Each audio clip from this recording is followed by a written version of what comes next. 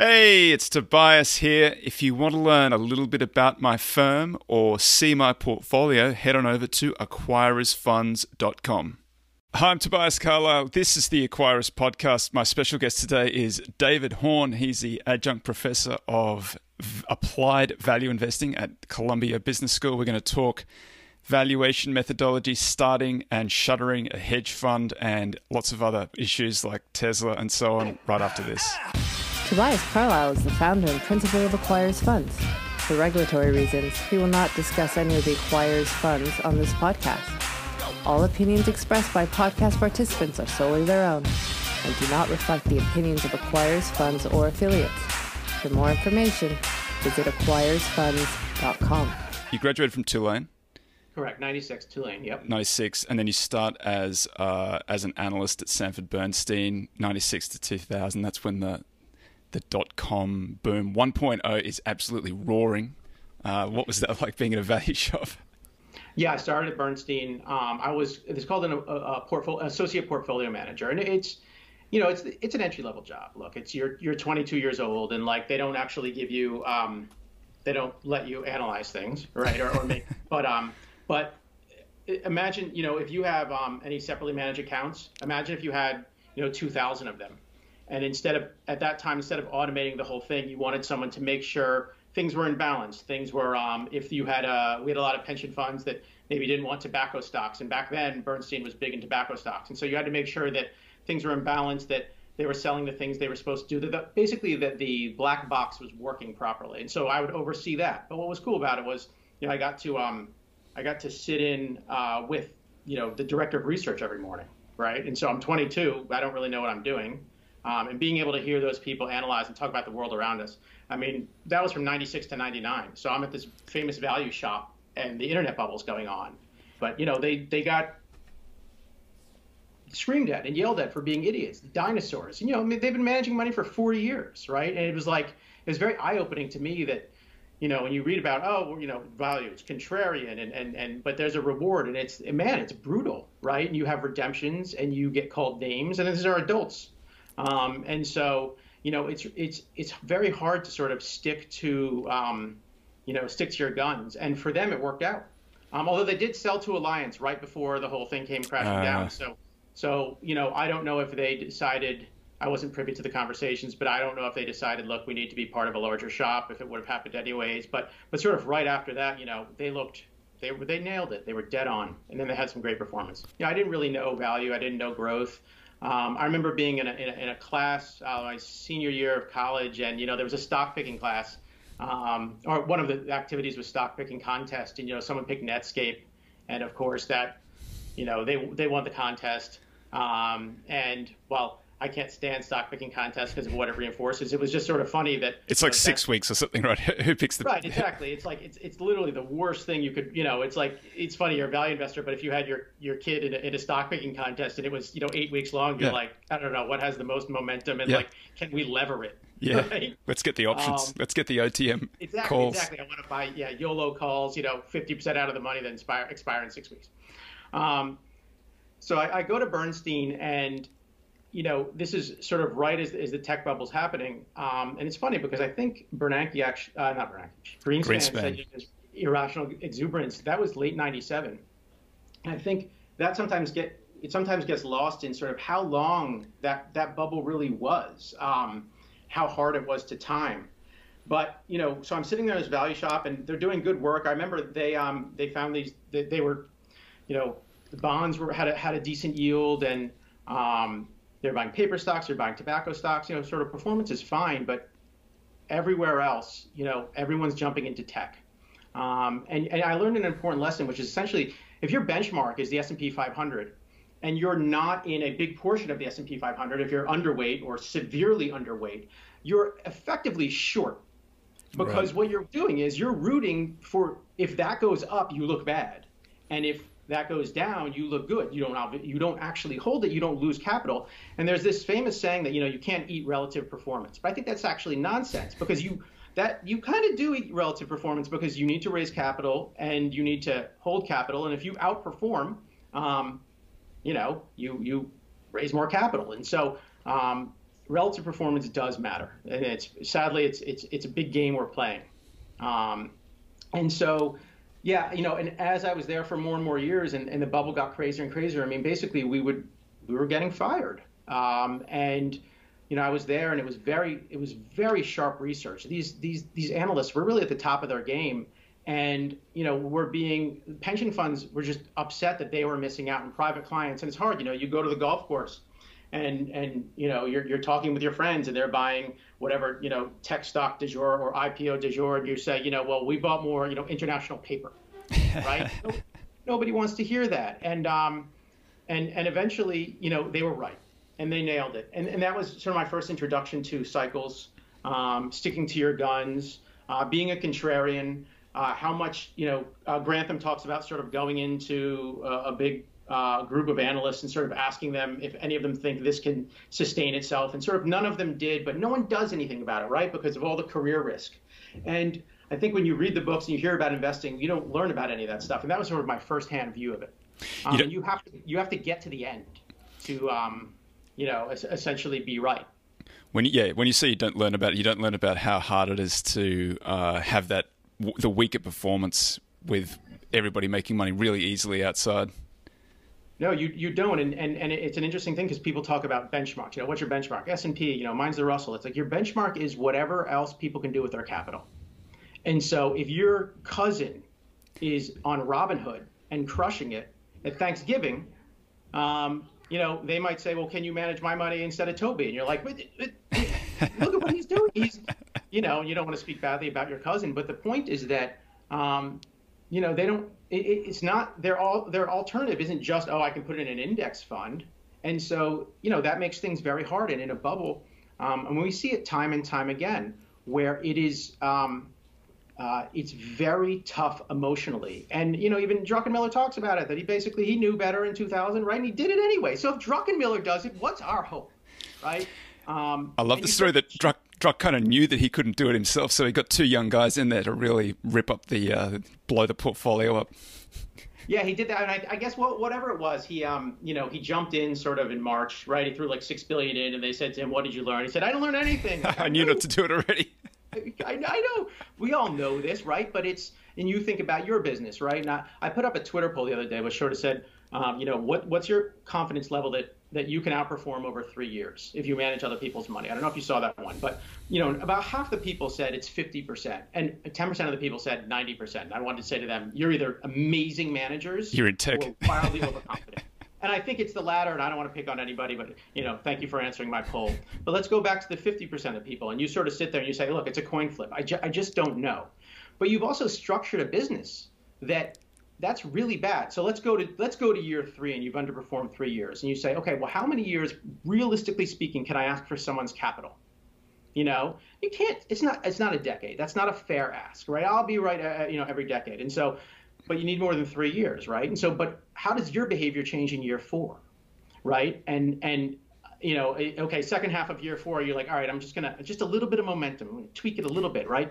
I went from deep value to some value. Okay, well, compounders, and I'll buy Apple at 30 times earnings, right? And it's still kind of value, but the point is, how you performed changes how you behave, and you can see how people, and then it gets to the point where you're behind. And, do you have to gun it to basically try to catch up, to retain the capital, to make it to the next cycle? And again, Bernstein was my first sort of entree into that.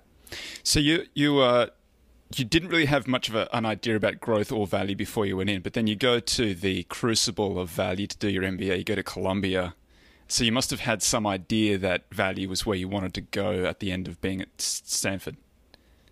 Yes, that's exactly right. So, I think being at Stanford Bernstein helped me get into Columbia, because it certainly wasn't my grades as an undergrad. And so, I went to school at Tulane, so I think you should have huge grade inflation for simply surviving 4 years in New Orleans.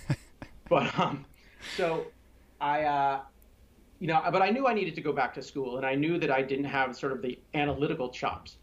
So I was fortunate enough to attend Columbia and really had an amazing experience there, and got more and more exposure to sort of value. And I had an applied value investor professor named Paul Sonkin, yeah, who ran a micro cap and a nano cap fund. And he was nice enough. After I graduated, it was '02, and it was sort of right after September 11th, and it wasn't the greatest economy. And so I was sort of looking for a position. And he said, look, I'm not going to pay you, but you can work with me. And so I learned a ton by osmosis. And it was really... was this Hummingbird? This is Hummingbird, yeah. Yeah. And I was there for about 9 or 12 months, and I watched what he did, and it was fantastic.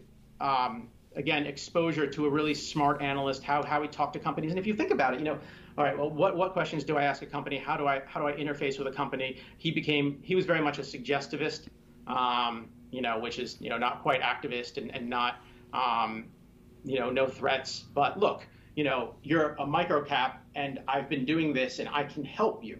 And you can say no to my help, but again, we have sort of aligned interests. So listen, and he had some success with that. And then I ended up joining up with a long short fund called Perennial, which has morphed into an RIA.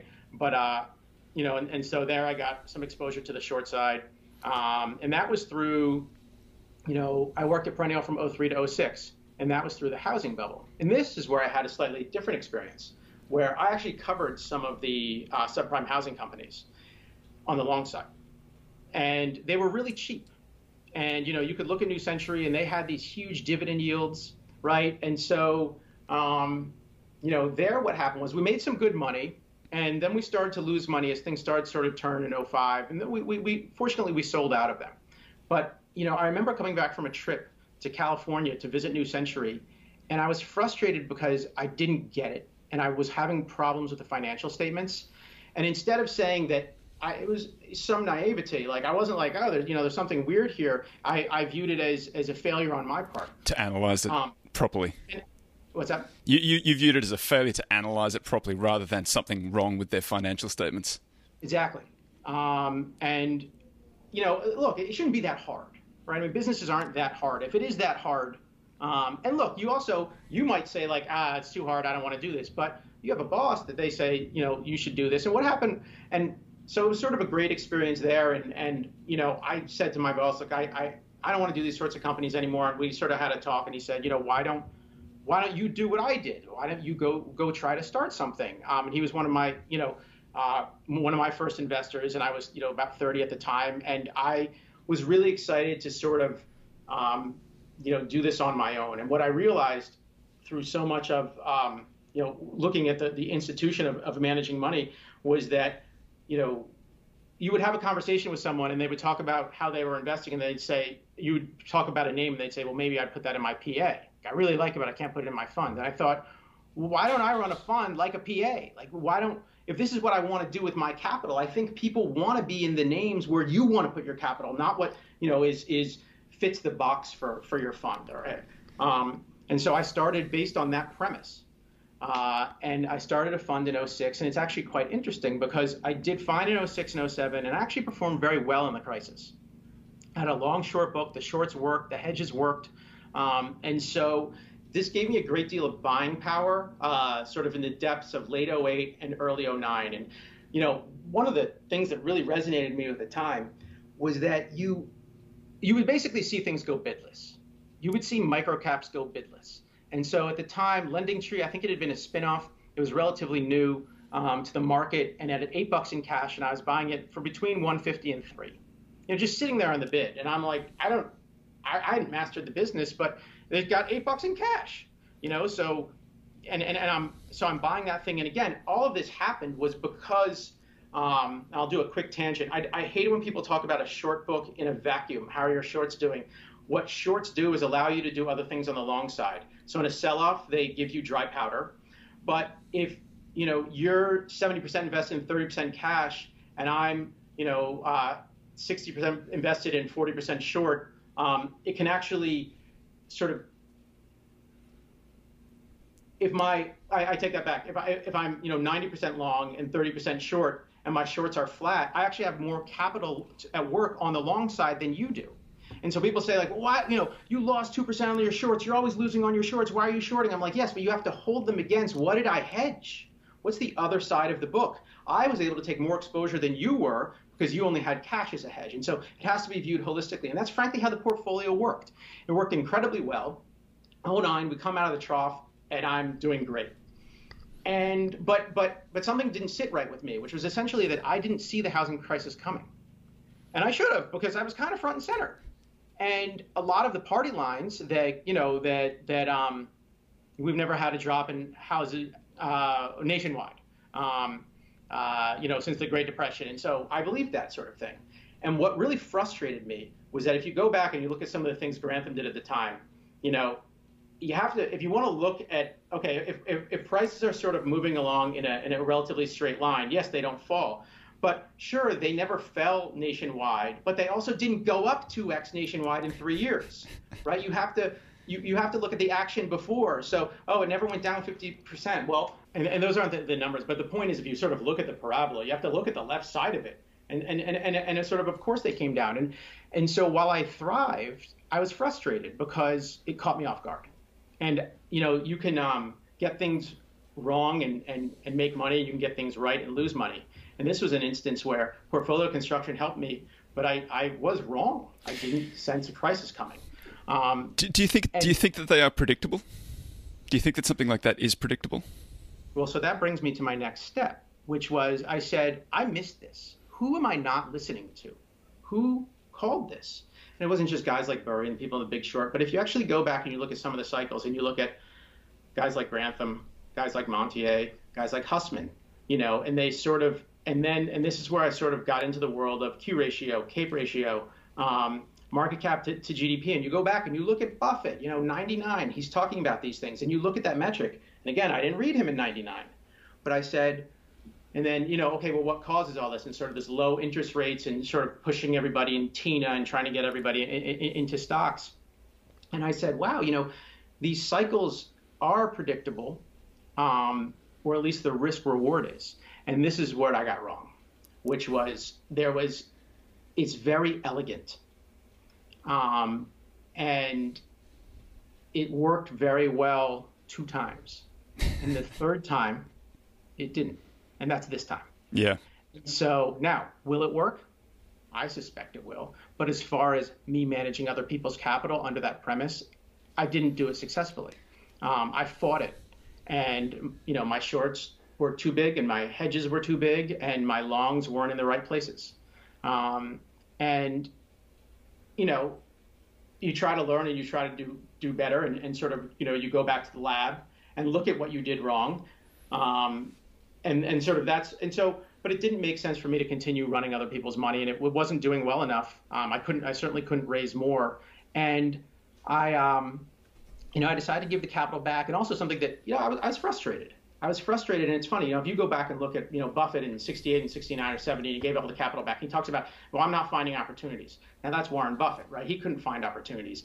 Or if you look at Julian Robertson in 99, essentially saying that I don't understand this market.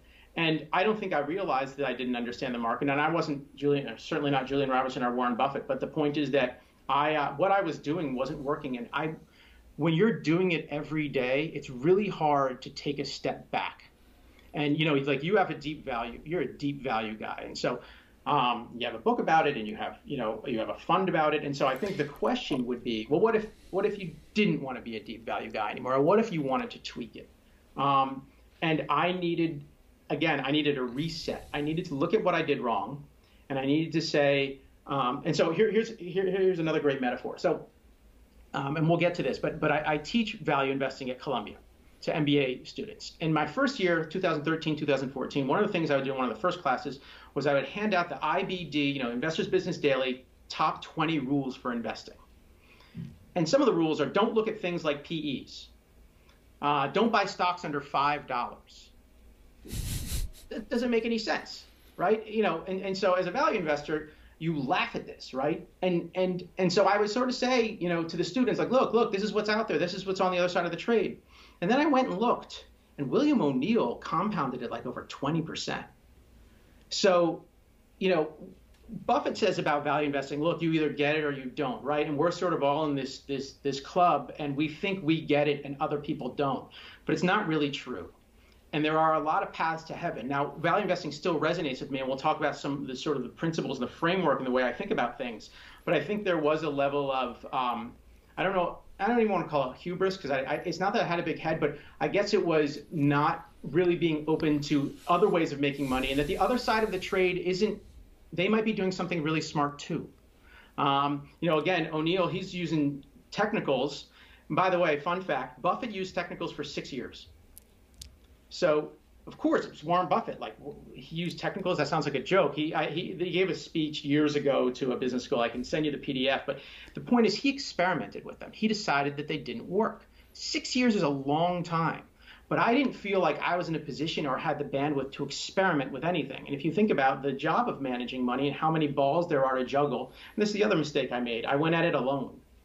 And I think, if you want to do all the things that it takes to manage capital, it's hard, and it's a mistake to do it alone. I joke, the second most important decision after finding your spouse is really finding a partner that has the same sort of vision you do and looks at the world the same way you do, because if you can start a business with them, whether it be a sounding board, whether it be someone to take a call, or the ability to step away. And I think I was too deep in, and I didn't have that ability. I think it's very important, to be able to sit on the couch and think. And, I got a little too wrapped around the axle. And so I stopped. What year did you finish up? 15. And the strategy was a micro cap value. Is that fair?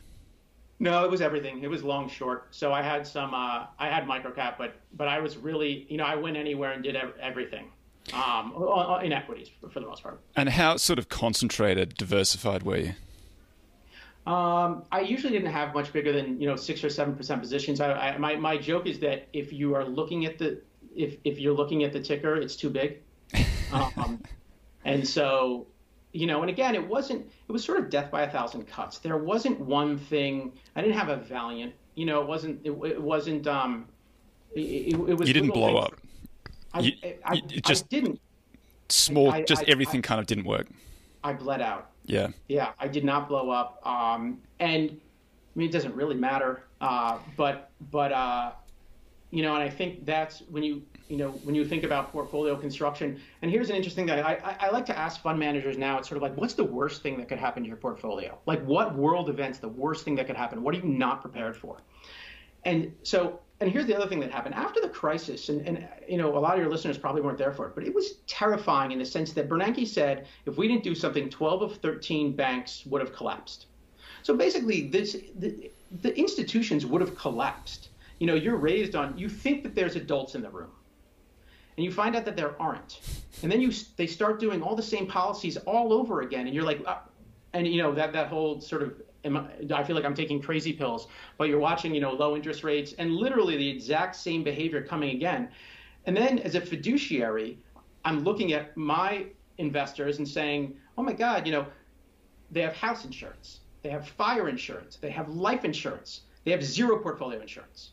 Like, if you mention portfolio insurance to people, it sounds sort of absurd. It sounds something that's too expensive, with something that, and again, all of those insurance, you write the check every year and you're not like, oh, damn, my house didn't burn down. I spent all that money on insurance, right? You're happy.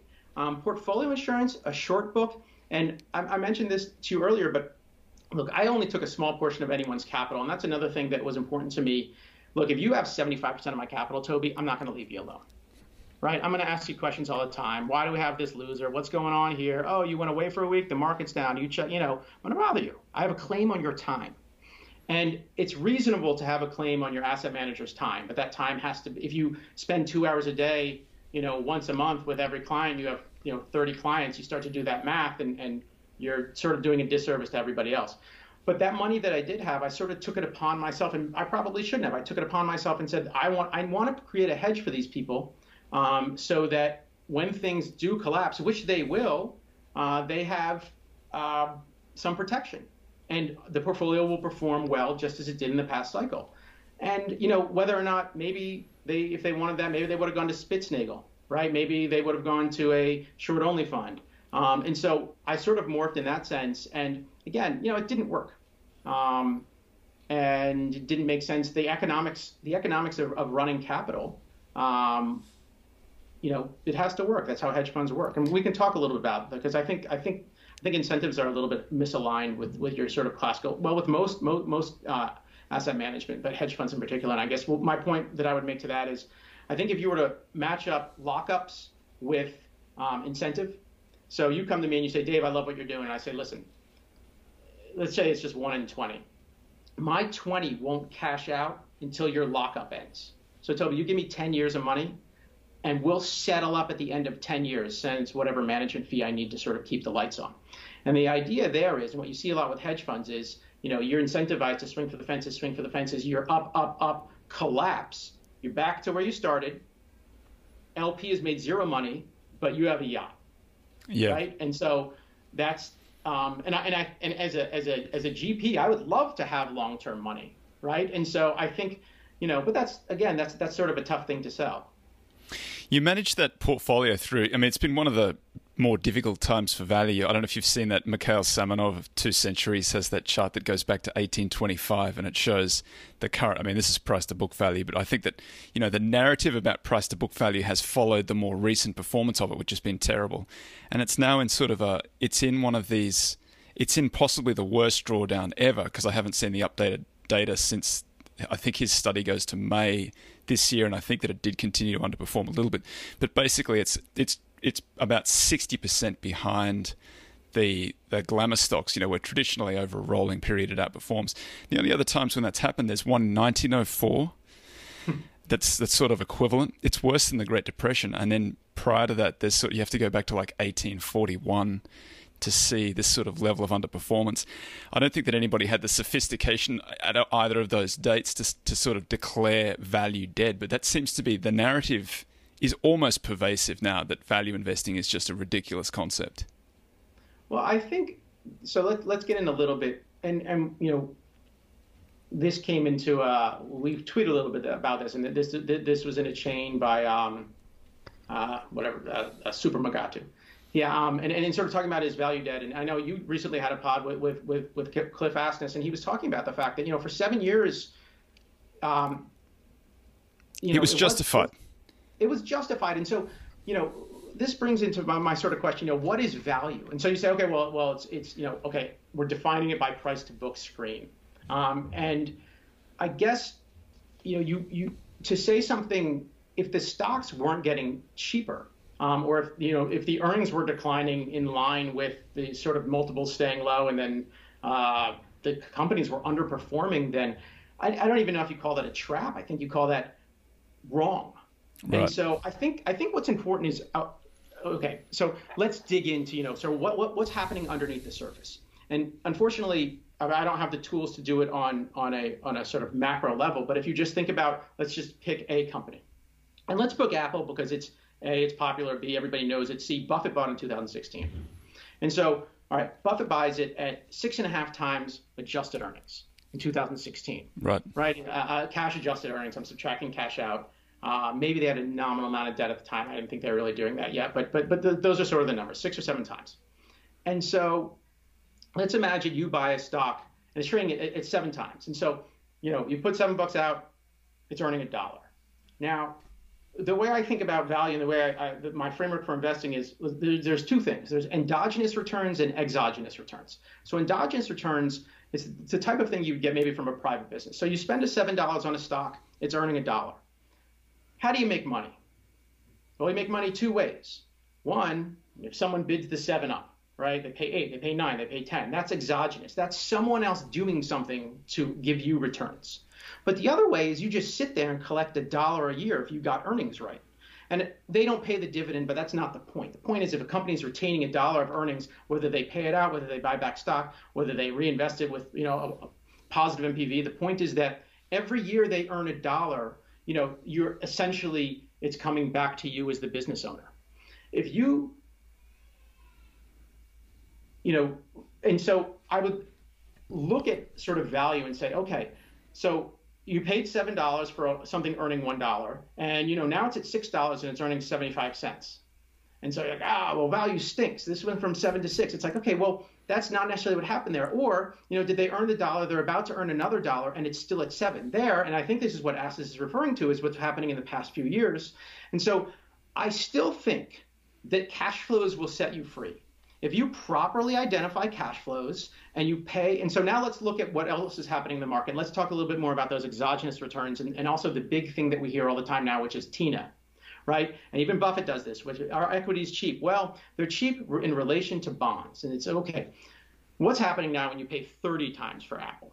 So they earn $1, you pay 30.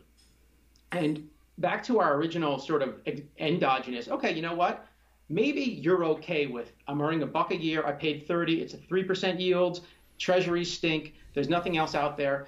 But it's almost bond-esque, the arrangement that you've set up, right? You're going to take, and let's assume that you just don't care what the stock does over the next 30 years. You don't manage outside capital. You're not taking any P&L risk. In the same way with the treasury, you have this, it comes due in a decade, right? And so for the bond and for Apple, maybe you sit there and you say, look, I'm fine with this.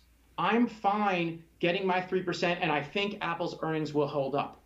The problem is, and the reason it's a flawed, sort of investing trope, is because buying stocks when interest rates are low, and that being the logic, doesn't actually hold up historically. Right. That didn't work until about 30 years ago. So if you go back from 1900 to 1970, and Montier did work on this, and he's basically like the Fed model, which was as interest rates go down, buy stocks. It's just correlation is not causation. And what you have to be careful with, so whenever I look at a security or think about a security, you have to think, and this, so much of investing is about the crowd and convincing people of other things and getting them to believe, right? And I think that if you can, and so instead of it being investing and speculating as sort of acts, I actually think you can break it down at the security level. Is this stock cheap enough that I just, and again, outside of mark to market and having to manage other people's expectations, am I okay with this earnings stream accruing to me based on the price I pay? I don't care what anybody else does, right? And this is actually when Ben Graham, wrote Security Analysis, and he talked about Wright Aerospace, and it was a company trading at $8 with $8 in cash, earning $2, paying $1 dividend. And the whole point, if you can find Wright Aerospace, find a net, if you find decent management, is like, again, the market doesn't have to figure it out. You just don't care because you're getting $1 paid out to you. You paid $8, and you'll just sit there all day. Now it's nice. So if you're going back to Apple, Buffett was right to buy it because he's already gotten $10 sort of an accrued. This is if you split adjust when it was at 90, sort of. Right. It's at like 16 now. He's already accrued $10 in earnings. Now what's happened? The market's figured it out and they've bid it up.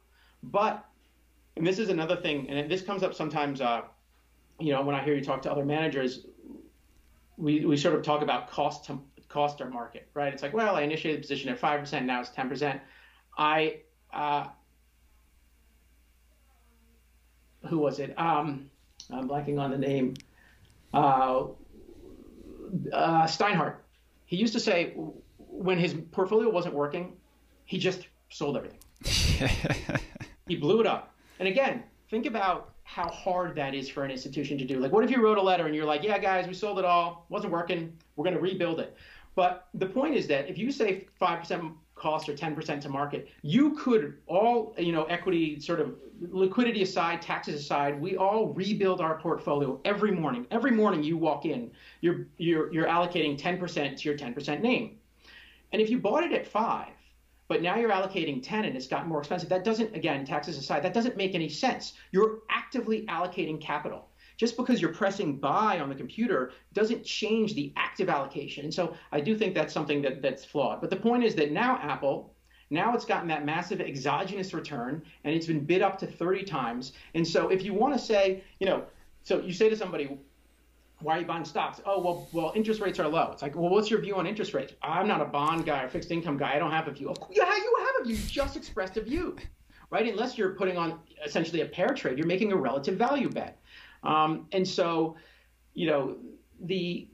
again, I think that I can't predict the noise, right? None of us can. And that's what we get. So, oh my God, people are paying, and this is another thing we hear a lot of, which is essentially, the market isn't working, right? They're ignoring my names. Well, look, does anyone in our business want the markets to be efficient? Of course not. Absolutely right? not. Right. You have no job.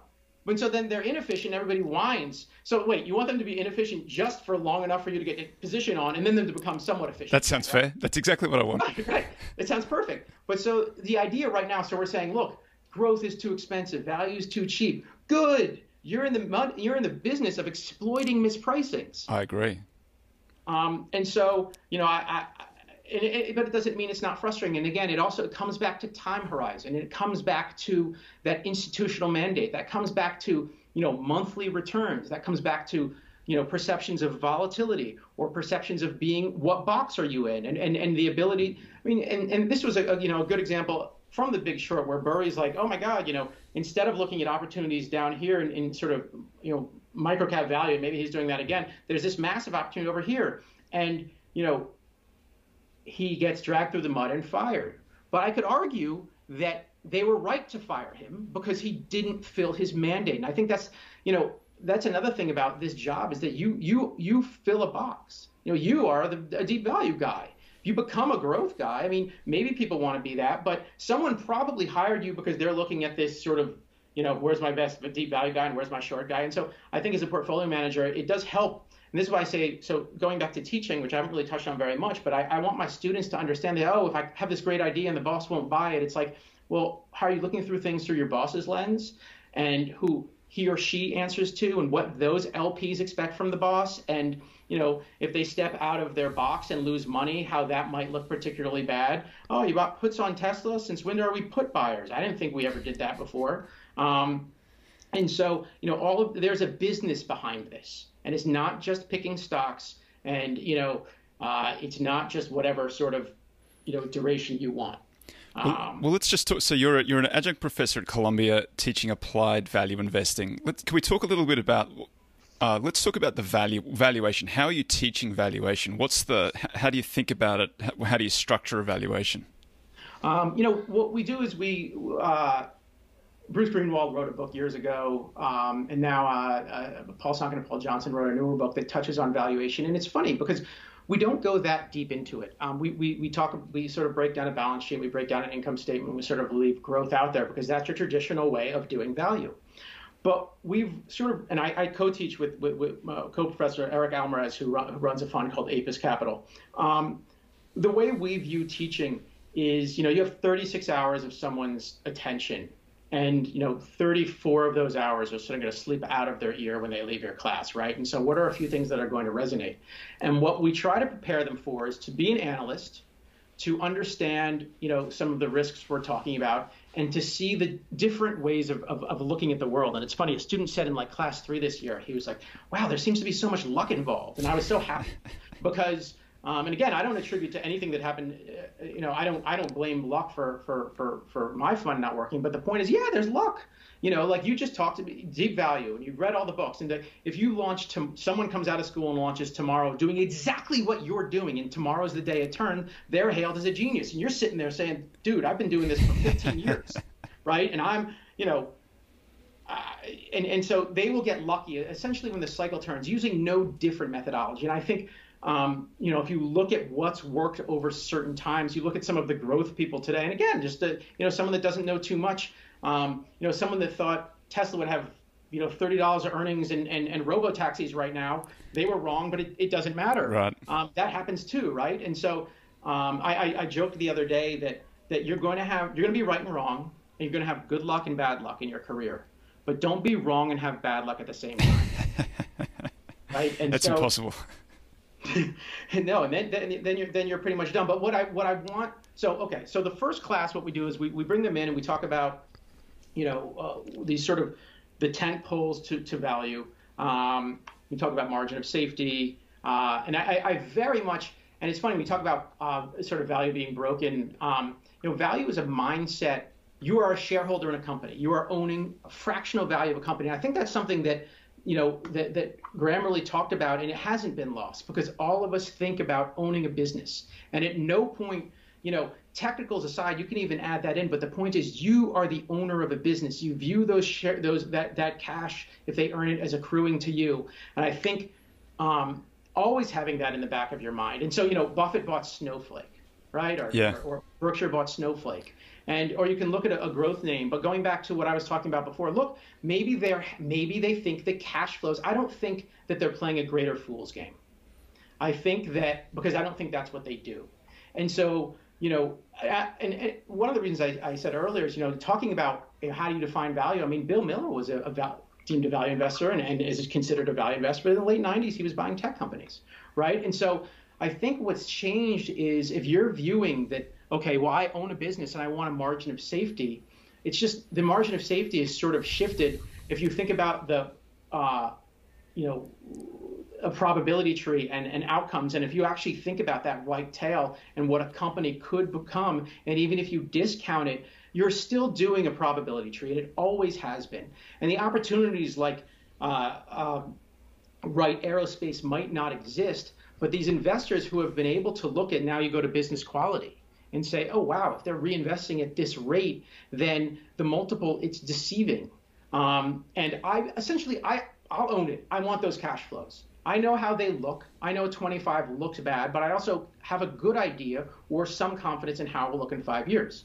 And so, we try to expose them to all that. And we also show them, look, so Buffett shuts down the partnership and he says, give your money to Bill Ruane, and that's Sequoia. So if you look at 71 to 75, Sequoia underperforms 4 out of 5 years. I actually have the numbers here. It's really quite funny to sort of ask the students about this. Okay, starting 1970, starting July 15th, they were up 12, S&P up 20. Next year, up 13, market up 14. Next year, up 3, market up 19. Year 4, down 24, market down 15. So they're either underperforming or they're losing more than the market. Your value guys, you're not supposed to lose money. Now you're down 25. If that's your first 4 years, you're in a lot of trouble. So then what I say to them is that after the first, I don't know if it's 10 or 13 years, essentially Sequoia, they were up 17 when the S&P was up 10. So they created after fees, 700 basis points of alpha annually. So I'm the investing genie, and I come to you and I say, listen, I will give you a decade or again, I don't know if it was decade or, I think through 1984. So 1970 and 1984, 14 years. It's 14 years, but you have to play it as it lies. So you have to have these 5 years, but you get 700 basis points of alpha a year through 14 years. So do you want to take your own chances, or do you want Sequoia's returns? And they're all sort of confused. And they all say, well, you said I'd get fired after 4.5 years. I said, you will. They're like, all right, fine, I would do on my own. I said, you're all idiots. Like, I just offered you 700 basis points of alpha a year, and you said no. And so, but that's the point. And so, and again, I don't want to talk about me. Was Sequoia making a lot of mistakes, or was it just not working out for them? And so if you look at that, and so now let's look at a career as 50 years. And so you say, oh my God, I will inevitably hit some bad trough, right? Statistically, it has to happen. And so Gotham had put out a paper, and it's not on their site anymore, but they essentially said if you looked at over a decade, the top quartile of performers, a vast majority of them spent 3 years in the bottom decile. Right.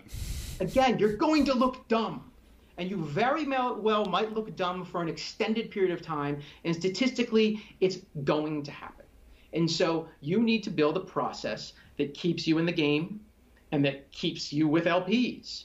And I don't care if it's growth or if it's value. And so then we sort of start to study what works a little bit, and then we go into and this is really fun. We take a company that they don't know about, and we have them first day as an analyst. Your boss gives you a top sheet, and you sort of do a quick analysis. It's not a lot of information, but it's 10% free cash flow yield, and these are the assets. And then we say, would you buy more, hold, or sell? And someone looks in and they say, I would sell. And say, wait. So this is your first day in work, and you looked at a company for 10 minutes, and you're going to tell your boss you would sell their 3% position.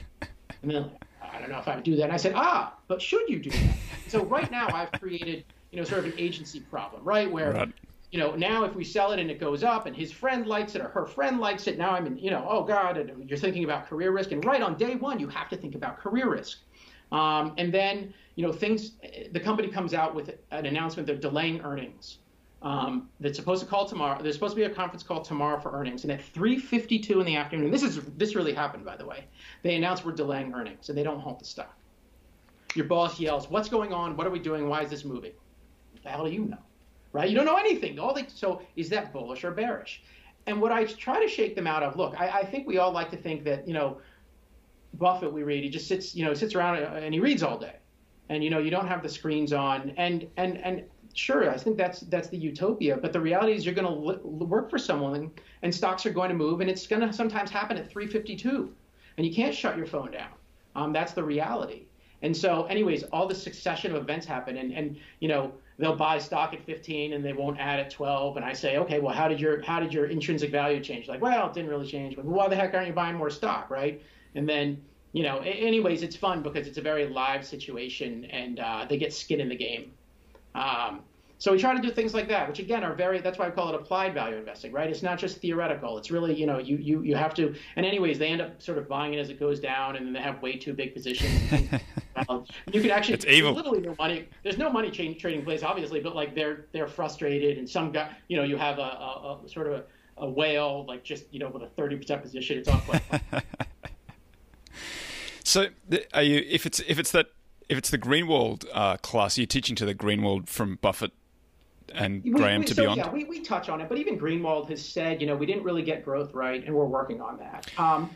And I kind of like that. Greenwald's got that methodology where he says you look at the steady state and you look at the flows from that, which might be the dividends and any buyback yield, and then you've got the growth portion, which is basically what you're reinvesting by your return on invested capital over whatever your discount rate is, and so you get some idea.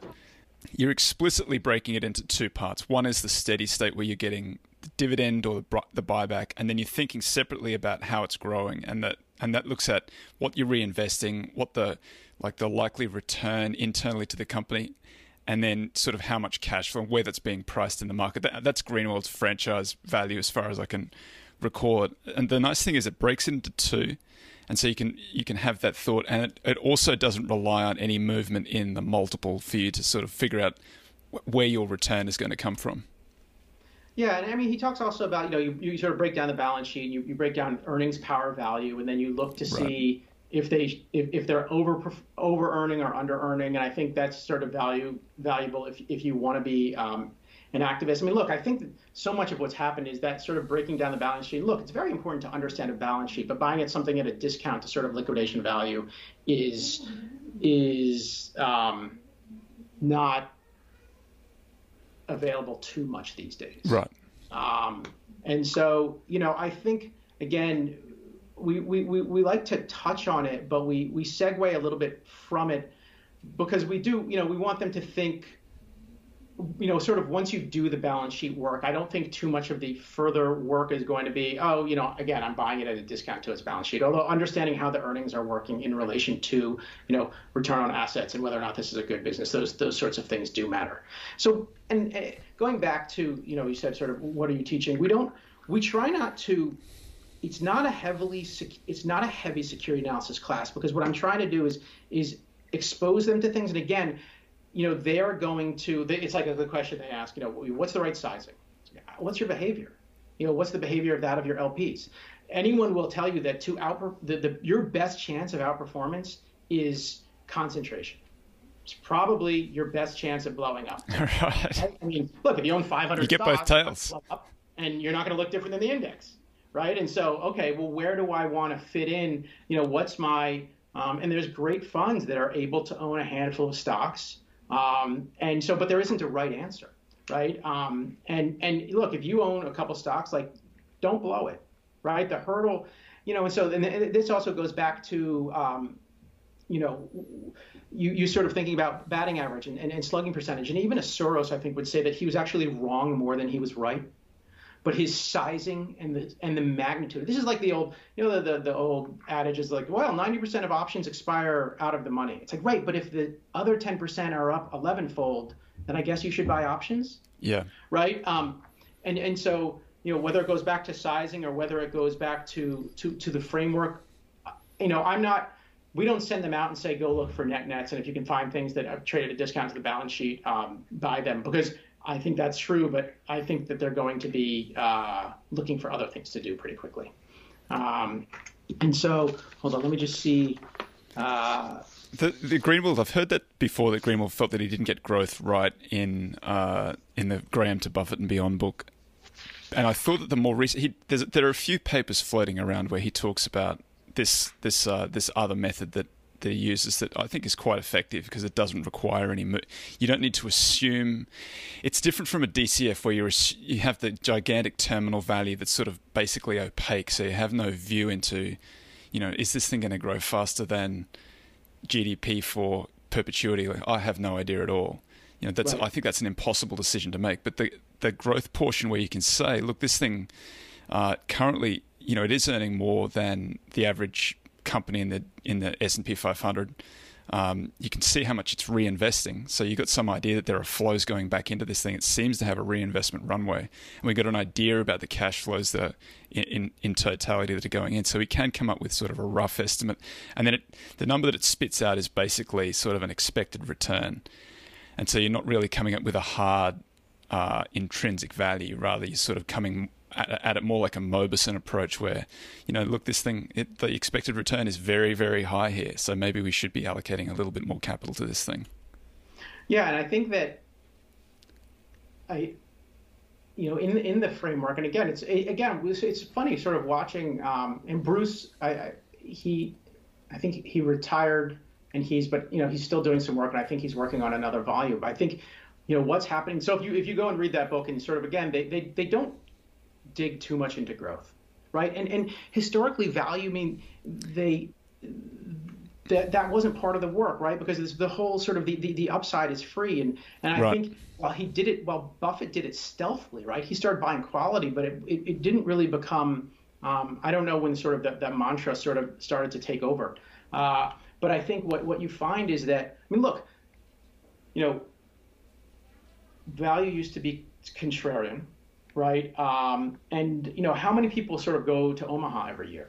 Right. And so Yeah. you talk about high screen, low price to book. Should it work? Well, or does it work? Like, well, should it work? How many people are screening low price to book? Or does it not work simply because something doesn't work for 5 years and then that just works? Right. It's literally, everyone, you even get the value guys that decide that this doesn't work because I don't have long enough capital. And so we all sort of move to where the ball is, as opposed Right. to where it's going. And, starting to ask this question more about quality of business and growth, it's something that I think, they're starting to probe a little bit more. And again, when I talked to Greenwald about it, he said, we're working on sort of a better framework for growth. I just wondered if that was the one that he'd been talking about, because I had seen that, and I think it's intuitive. It's good for and the thing that I like about it is it doesn't require you to look out a decade and try and figure out where it is in a decade. You sort of look at where it is today. What you can, all of the inputs are historical, and then you're just sort of seeing what kind of magnitude of expected return are we talking about here. Yeah, no, that sounds right. Do you want to talk a name? Do you want to have a quick shot at Tesla? Here's what I'll say about Tesla, and I think we joked about it turning a lot of people away, and I think it would take sort of a whole pod or a series of pods to talk about it. But what you realize about Tesla is how much narrative matters, Right. and how much storytelling matters. And so one other thing about class, one of the things we touch on are frauds. And what I really want them to learn about frauds is that auditors don't do anything, and the SEC doesn't do anything. They do things after the fact. But if you look at yesterday, the LA Times or one of the papers sort of showed a guy in a Model X sitting in the passenger seat, and the car is driving itself.